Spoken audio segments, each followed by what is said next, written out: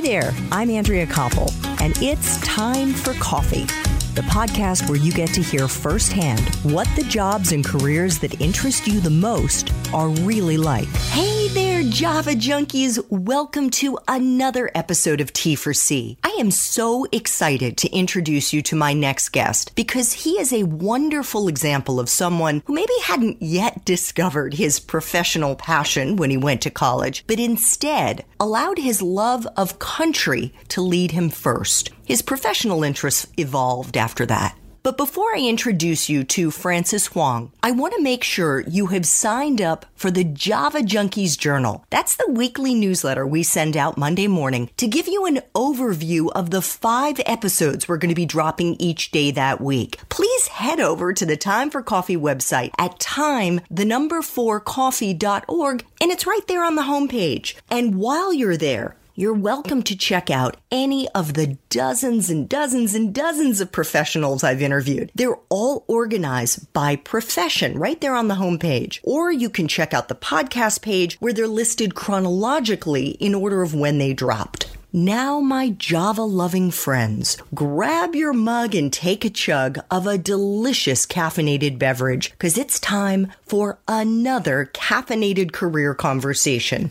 And my guest is Francis Hoang, a lawyer, entrepreneur, and retired member of the U.S. Armed Forces who has over 20 years of national security experience with service in every branch of government. France graduated in the top 1% of his class at West Point, got a master's in criminal justice, and later a law degree from Georgetown University. Please check out the show notes for much more detail on Francis Hoang's remarkable career to date.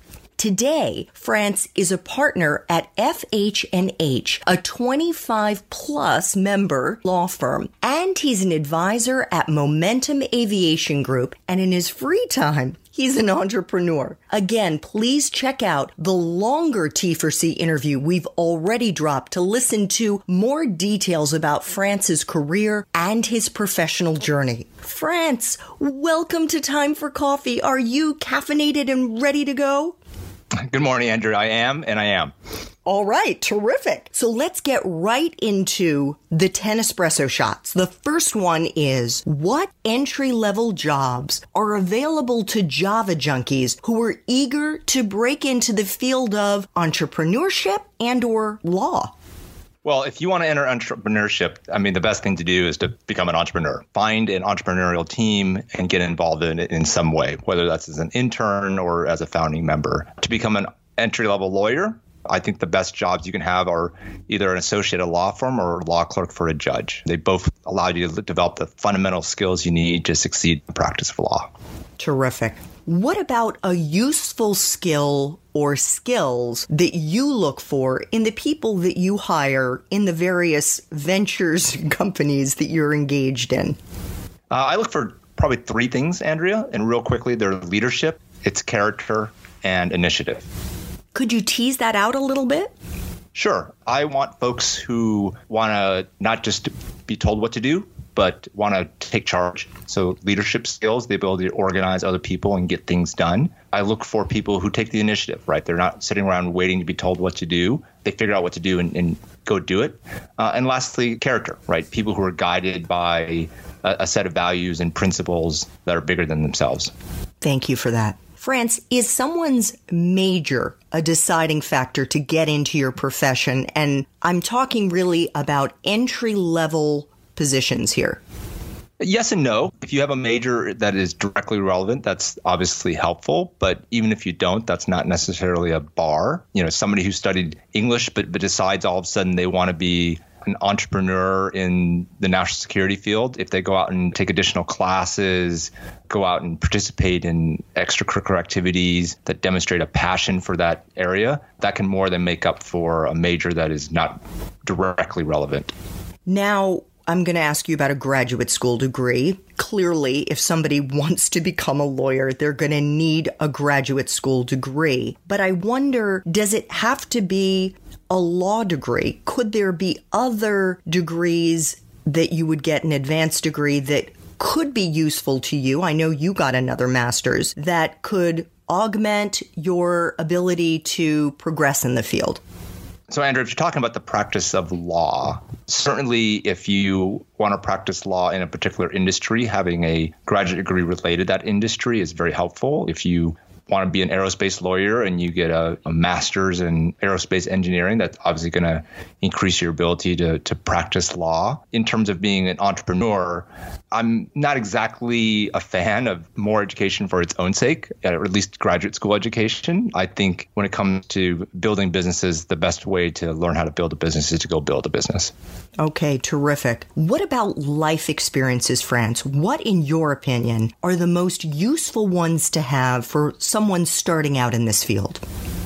So in terms of being a lawyer, I think the best life experience is just to be a critical thinker.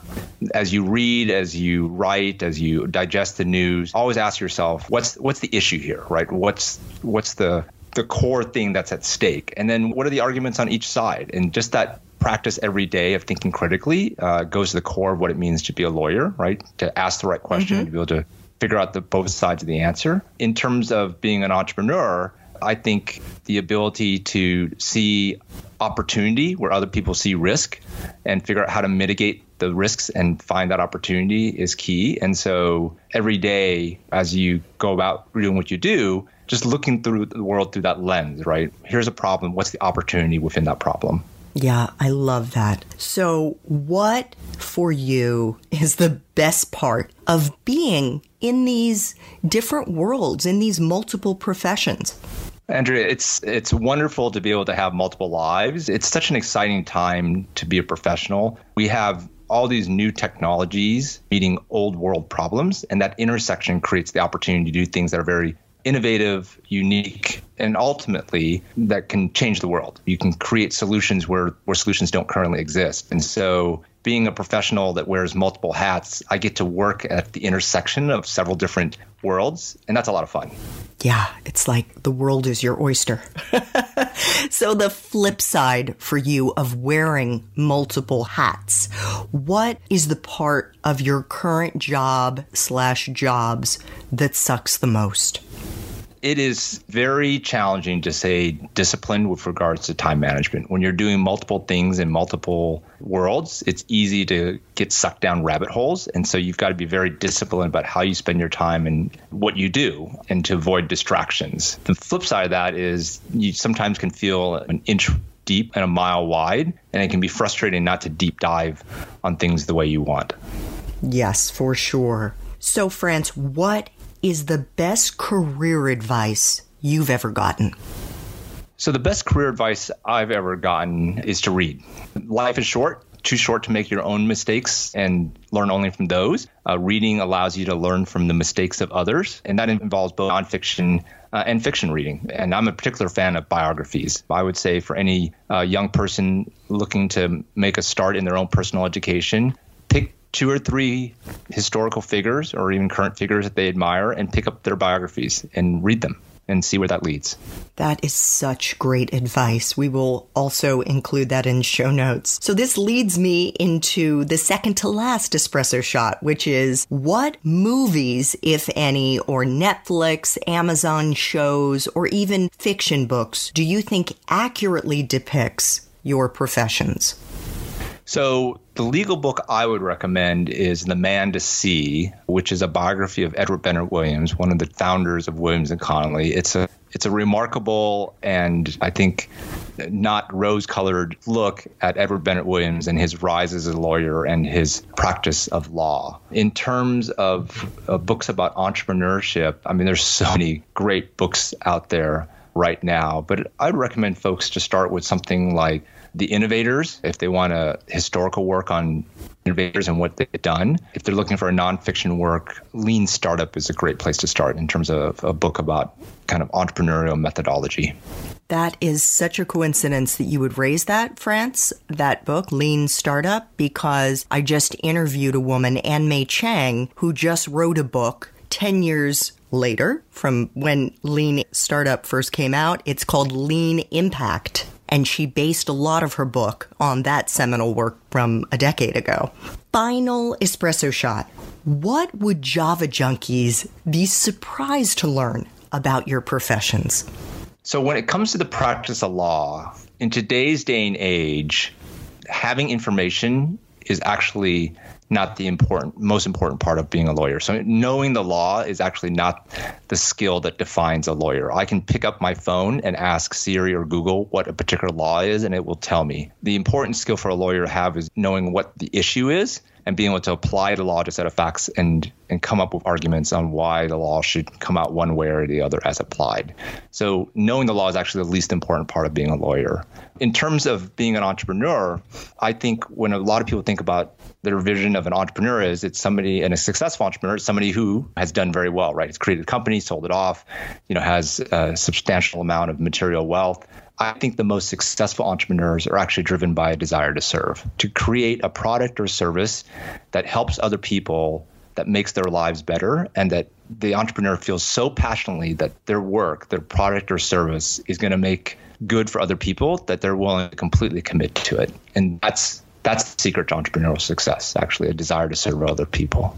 That is so insightful. And I think personally, I can only say that it validates how I feel and what I'm trying to do with Time for Coffee. So thank you so much for sharing that. And France, I want to thank you so much for making time for coffee today with me and the Java Junkie community. This was wonderful. And I have no doubt it's going to help inspire and support so many Java junkies who are interested in building a career in national security, whether it be the legal side, whether it be the entrepreneurial side, or all of the above. My pleasure, Andrea. Thanks for having me. Thanks so much for listening to Time for Coffee, where the professionals in the jobs that most interest you always have time to grab coffee 24/7, no matter where you live. I have one quick favor to ask you. Remember to rate, review, and subscribe to Time for Coffee. Thanks so much.